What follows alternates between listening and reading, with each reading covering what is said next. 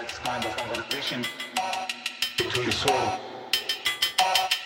That's conversation to your soul and the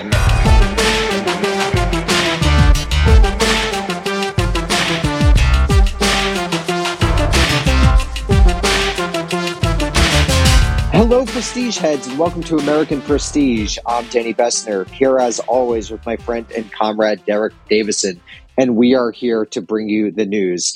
Derek, let's just jump right in, and could you give us an update about what's going on in Israel? And for people who might not know, we released a special on Israel and the protests earlier in this week with Israel Desk member Udi Greenberg, Soul member. So, Derek, maybe you could give us an update on what's happened since then.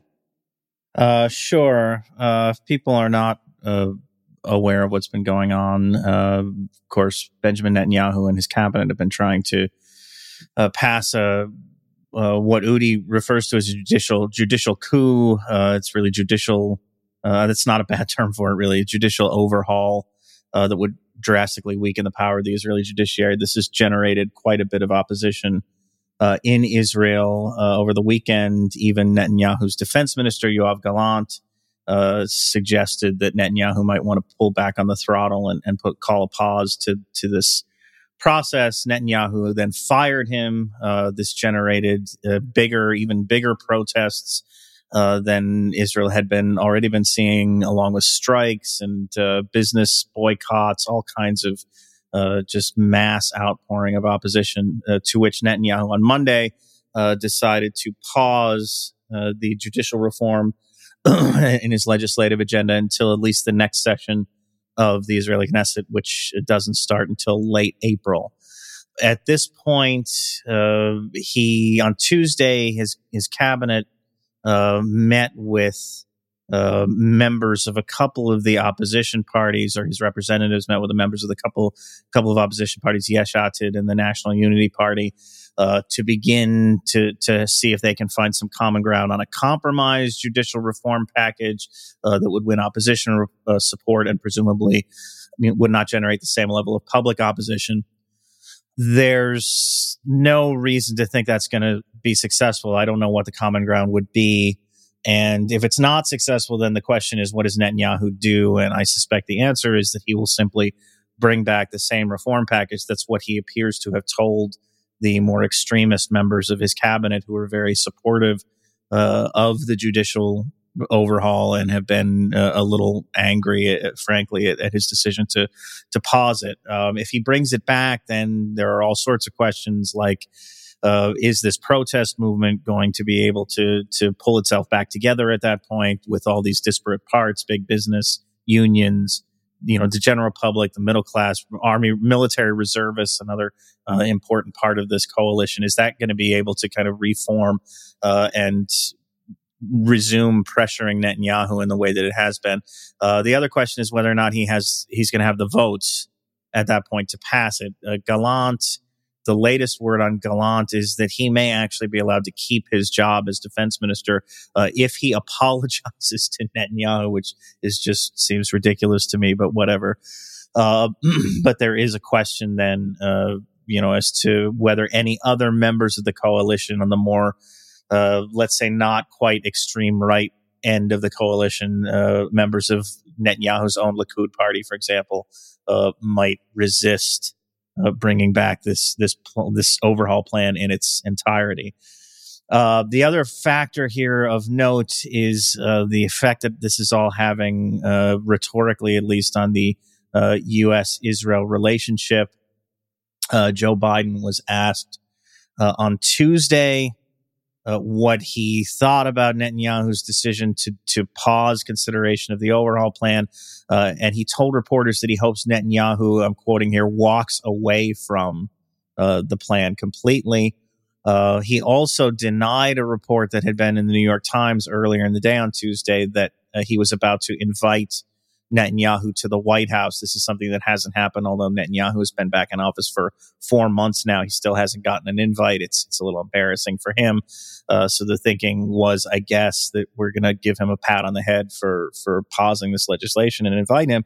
Biden has apparently not done that. He was very forceful in telling reporters that he has not done that, and he doesn't see and he doesn't envision inviting Netanyahu to the White House in the near term. So in response to all of this, Netanyahu went on a bit of a Twitter rant and released a statement that said, it concluded by saying, quote, Israel is a sovereign country which makes its decisions by the will of its people and not based on pressures from abroad, including from the best of friends, end quote. A number of the, again, more extremist members of his cabinet were a bit harsher in insisting that the U.S. butt out of Israeli politics. They still want the military aid, though, of course, keep that coming.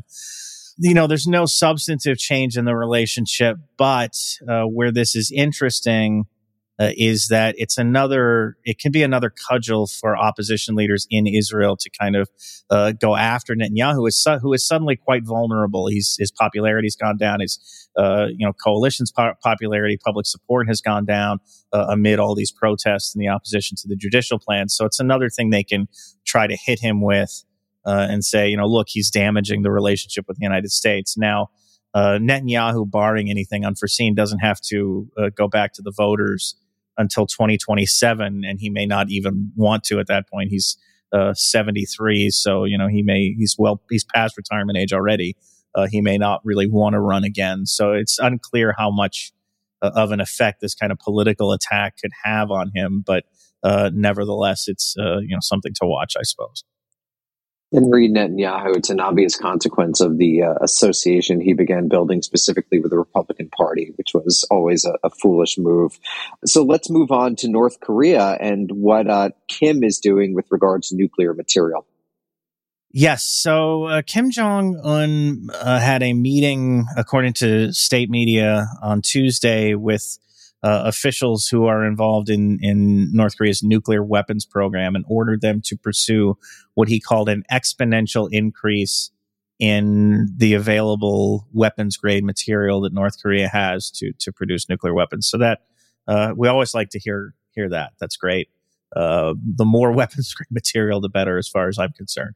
What I think is more interesting is the photos that, again, this was through state media, that they released of this meeting appeared to show Kim inspecting a number of devices that look like something called the Hwasan 31, which is a still hypothetical weapon, but would be, if or when it actually comes online, would be North Korea's first tactical nuclear device.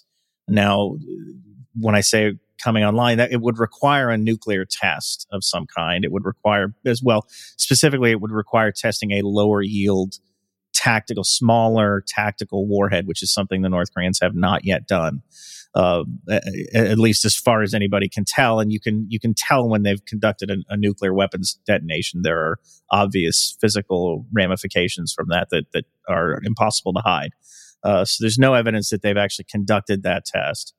But North Korea watchers have been talking for months now about the possibility of a new nuclear test. There are preparations that have been going on at their nuclear testing site. So it seems like they've been gearing up for some kind of nuclear test at some point, and it stands to reason that it would be of a device like this that could be loaded onto an artillery shell or a short-range rocket. Kim views this as a big goal for his nuclear deterrence program, because these are the kind of weapons that could be used in a second strike, even if your kind of larger strategic weapons were to be, let's say, taken out in a first strike by the United States. These weapons, there could still be, possibility of a nuclear retaliation, and that's where the deterrence comes in then. So this is definitely a goal of his. Something that I would expect at some point. Again, I sort of already would have expected them to have conducted this test, but I think it's definitely still in the planning stages. Thanks, Derek. Let's move on to Russia, Ukraine, and let's start with Russia possibly placing nukes in Belarus. So this was an announcement that came over the weekend. Vladimir Putin said that he and Belarusian President Alexander Lukashenko had cut a deal to place Russian tactical nuclear warheads in Belarus. Again, we love to see it. Love to see as many nukes in as many places as possible. The plan, this has been underway for some time now. The way Putin revealed it, I think it was sort of meant to convey the sense that he just kind of decided to do this on the spur of the moment in response to things that have been going on in Ukraine. But it's clear that they've been planning this for some time now. They're expecting to have a storage facility ready in Belarus to house these tactical nuclear weapons by July 1st. So they've obviously been, working on this for some time.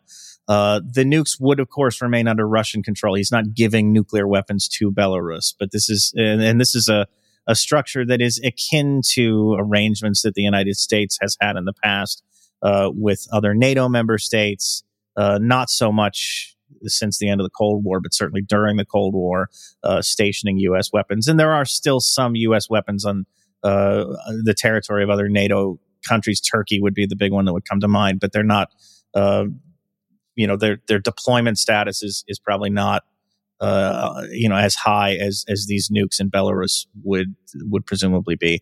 I haven't heard anything from Lukashenko. I imagine he views this positively. I mean, he doesn't really have a lot of sway in that relationship anymore. He doesn't really have a lot of leverage to dictate anything to Putin. But I would imagine he's not too bereft about the idea of Russian nukes on Belarusian soil, because it's also a deterrent against any possible action against Belarus. So I'm sure he'd be okay with it on that level.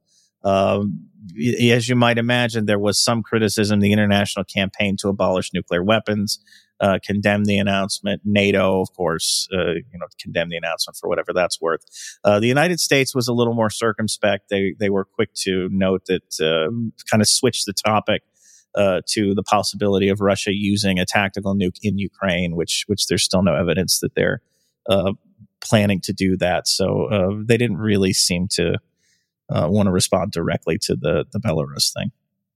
So let's move on now to New START and what the U.S. has, how the U.S. has responded to these various moves. So people may be aware that last month Putin announced that Russia was suspending part of New START, which is the only extant nuclear arms control treaty, specifically the part about inspections. He wanted to suspend the inspections. The argument here is that travel restrictions from the U.S. And Western countries have made it impossible for Russian inspectors to go overseas, basically to conduct any inspections. The treaty does give Russia the right to inspect U.S. nuclear arsenals and U.S. the right to suspend Russian nuclear arsenals. So, if you can't get your inspectors to the other country, then there's not really any way to do that. So he decided to suspend that part of the treaty. What the U.S. has done, announced on Tuesday, is that it's decided in response to that to scrap another part of the treaty. There is another requirement to twice a year for each country to provide the other with data on its nuclear arsenal. The U.S. has decided to stop doing that. This is, basically wadding up another part of the treaty, although the Biden administration portrayed it as an effort to try to pressure Putin into coming back into compliance with the entire thing. I suspect that's not going to happen. Now, there are other parts of the treaty that are still active. It's sort of in tatters at this point, but there are obligations to, for example, inform the other party if there is any change in the disposition of nuclear forces or any nuclear tests or ballistic missile tests. Both countries say they're still going to continue fulfilling those obligations. But this is a treaty that has pretty much been stripped to the bones at this point. Thanks, Derek. Let's talk about Bakhmut in Ukraine. Yes, the situation in Ukraine is still kind of difficult to assess. The Ukrainians have for several days been claiming that the front line in Bakhmut and in the east had stabilized. There was no way to confirm that, but then also no way to kind of contradict that, although there had been Russian claims to the contrary. It now emerged on Wednesday, I guess, that Ukrainian officials finally were acknowledging that Russian forces have been gaining some ground in Bakhmut. And now they say on Thursday, they said about a third of the city is still in Ukrainian hands, but 2/3 are now under Russian control. I have not seen any evidence of major shifts in territory in any other parts of the front line, although the Russians still are pressuring other areas in the east. And then there's of course the talk about some big spring counteroffensive by the Ukrainians that, to my knowledge, has not yet materialized, and there's not even really any good indication where they might be targeting. They haven't started kind of focusing on any particular area of the front line with artillery or any of the things that you might expect to see in advance of a major offensive. So it's still mostly frozen, but there does seem to have been a little bit of movement, at least in Bakhmut, in recent days. Thanks, Derek. Can you give us an update on what's going on in France? Yeah, this is very sad, actually. I mean, we talked last week about the protests over the pension reform project. I'm sorry to say that those protests forced the indefinite postponement of King Charles's visit to France this week. It was supposed to happen earlier this week, and he just decided to skip it and go to Germany instead. It's terrible. He was supposed to go to Germany after. And I just want to say, I hope all these people are satisfied with themselves and what they've done here to not just King Charles, who's an innocent victim in all of this, but to France, really, which is not going to get to enjoy his presence. And I just wanted to, get that off my chest. Thanks, hopefully, Derek. Our thoughts and prayers go out to the people of France that they'll be able to recover from this disaster. But I don't know. I don't know. It doesn't look good. And this is actually, Derek, thank you for pointing this out, because we're going to take this time to announce that we're adding a new program to our slate, and we're going to do an hour and a half of royal updates each week. So everyone, please look out for that. Derek, let's move on to Colombia and what's going on with the ELN attack there. Yes, this is actually bad news, unlike the thing we just talked about. The National Liberation Army, or ELN, which has been, as people are aware, in negotiations with Gustavo Petro's government, the centerpiece really of Petro's effort to kind of bring an end to as many of the Colombian government's conflicts with various armed groups as possible. The ELN is the largest active rebel group in Colombia, and that negotiation is sort of the biggest of the negotiations he's got going on. Well, the bad news is on a number of fronts. ELN rebels reportedly attacked a Colombian military unit near the Venezuelan border on Wednesday.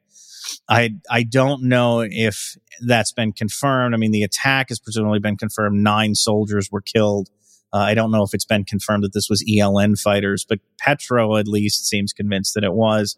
He's called a meeting of his negotiating team along with representatives of the countries that have been serving as guarantors in the talks with ELN. So Mexico, Venezuela, a couple of other, Chile, I think Cuba probably will be involved. And he could decide to suspend talks at this point. I mean, these negotiations are always contingent on, neither side taking advantage of any lull in hostilities. There was no ceasefire in place yet with the ELN, so they didn't break any commitments, but they were close to a ceasefire reportedly after the last round of talks in Mexico. There's going to be a third round in Cuba at some point, where they were, basically the goal there would have been to put the finishing touches on a ceasefire. So they were close to something like that, and this could be a major setback in that process, which would again, I think, not be good for the Colombian people and certainly for Petro's agenda here of trying to end all these conflicts.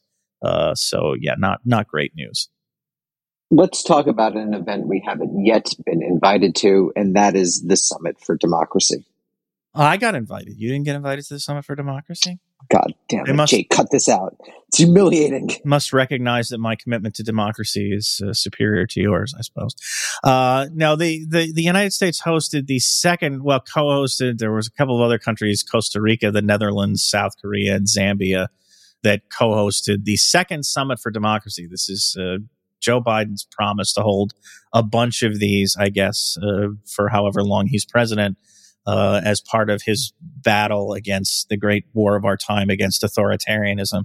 They're silly. They don't accomplish anything. They're just sort of meant to burnish the United States image, and I don't even think they do a very good job of that, because you can sort of the cynicism inherent in these things is fairly obvious. The biggest deal, or the biggest thing that anybody pays attention to out of these things is sort of who gets snubbed, who doesn't get to go. Hungary and Turkey are the ones that have been talked about the most often. And this time they were not invited, so they're off the democracy list, I guess.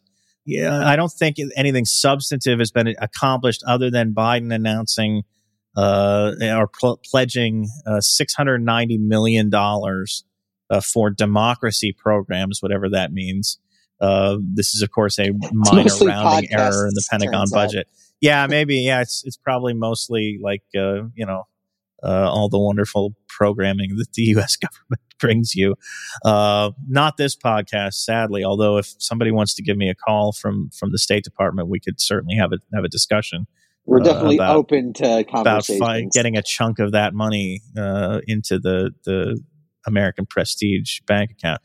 So, that's it. I just wanted to note that this was happening. I don't think it's worth spending any more time talking about it, because it's kind of the definition of a dog and pony show. But it's, it is happening. Let's move on to our final range of topics, and that concerns the new Cold War. New Cold War. Okay, so there's a number of things here.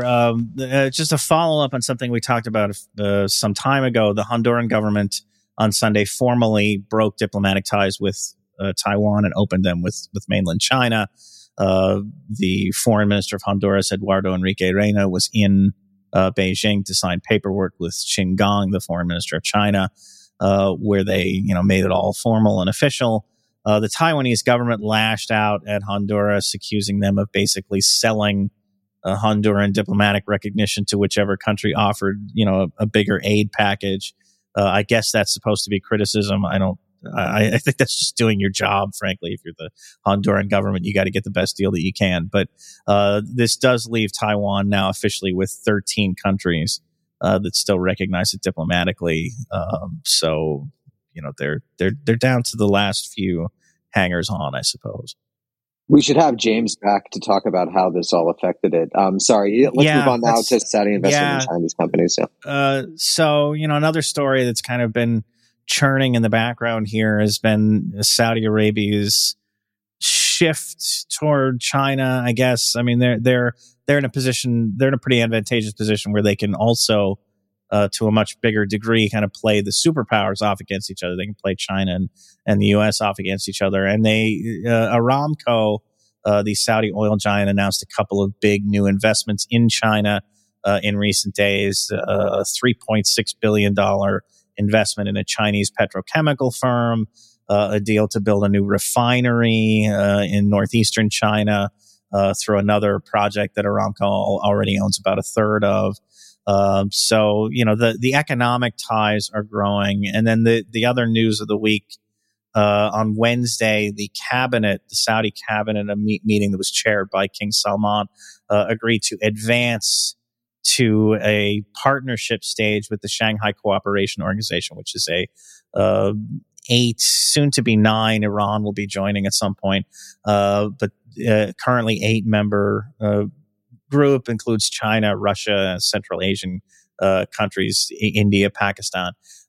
It's basically led by China, and it's sort of a economic / security cooperation bloc. Everybody sort of agrees to help each other out. The Saudis have agreed to become what's called a dialogue partner with the SCO, which is one stage below observer status, and then observer status is the next stage before you become a full member. So they're on some kind of a membership track at this point. Again, it's not like they're turning their backs entirely on the U.S. The U.S. is still, especially if you're going to talk about security, the U.S. is still Saudi Arabia's number one arms provider, and that's a relationship that's still somewhat locked in because the Saudis use weapons platforms that can't really be interchanged with Chinese parts or Chinese weapons or anything like that. So they're not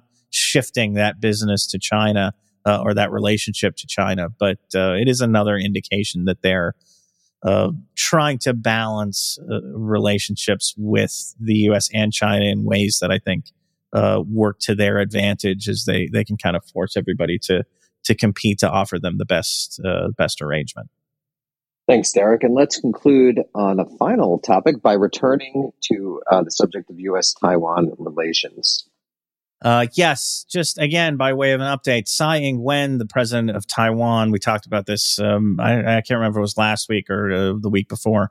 She has now arrived in the United States. She arrived in New York City on Wednesday for a stopover on her way to Central America, put stopover in quotes, because Taiwanese presidents traditionally make these lengthy stopovers in the U.S. As they're on their way to countries in Latin America that still recognize Taiwan diplomatically. The stopovers are really visits. I mean, they're official working trips to the U.S. that are labeled stopovers because of the sensitivity vis-a-vis Beijing and the concerns about what kind of blowback might emerge if the Taiwanese president were just to say, "Yeah, I'm visiting the U.S. on an official trip." That's that's would not sit terribly well.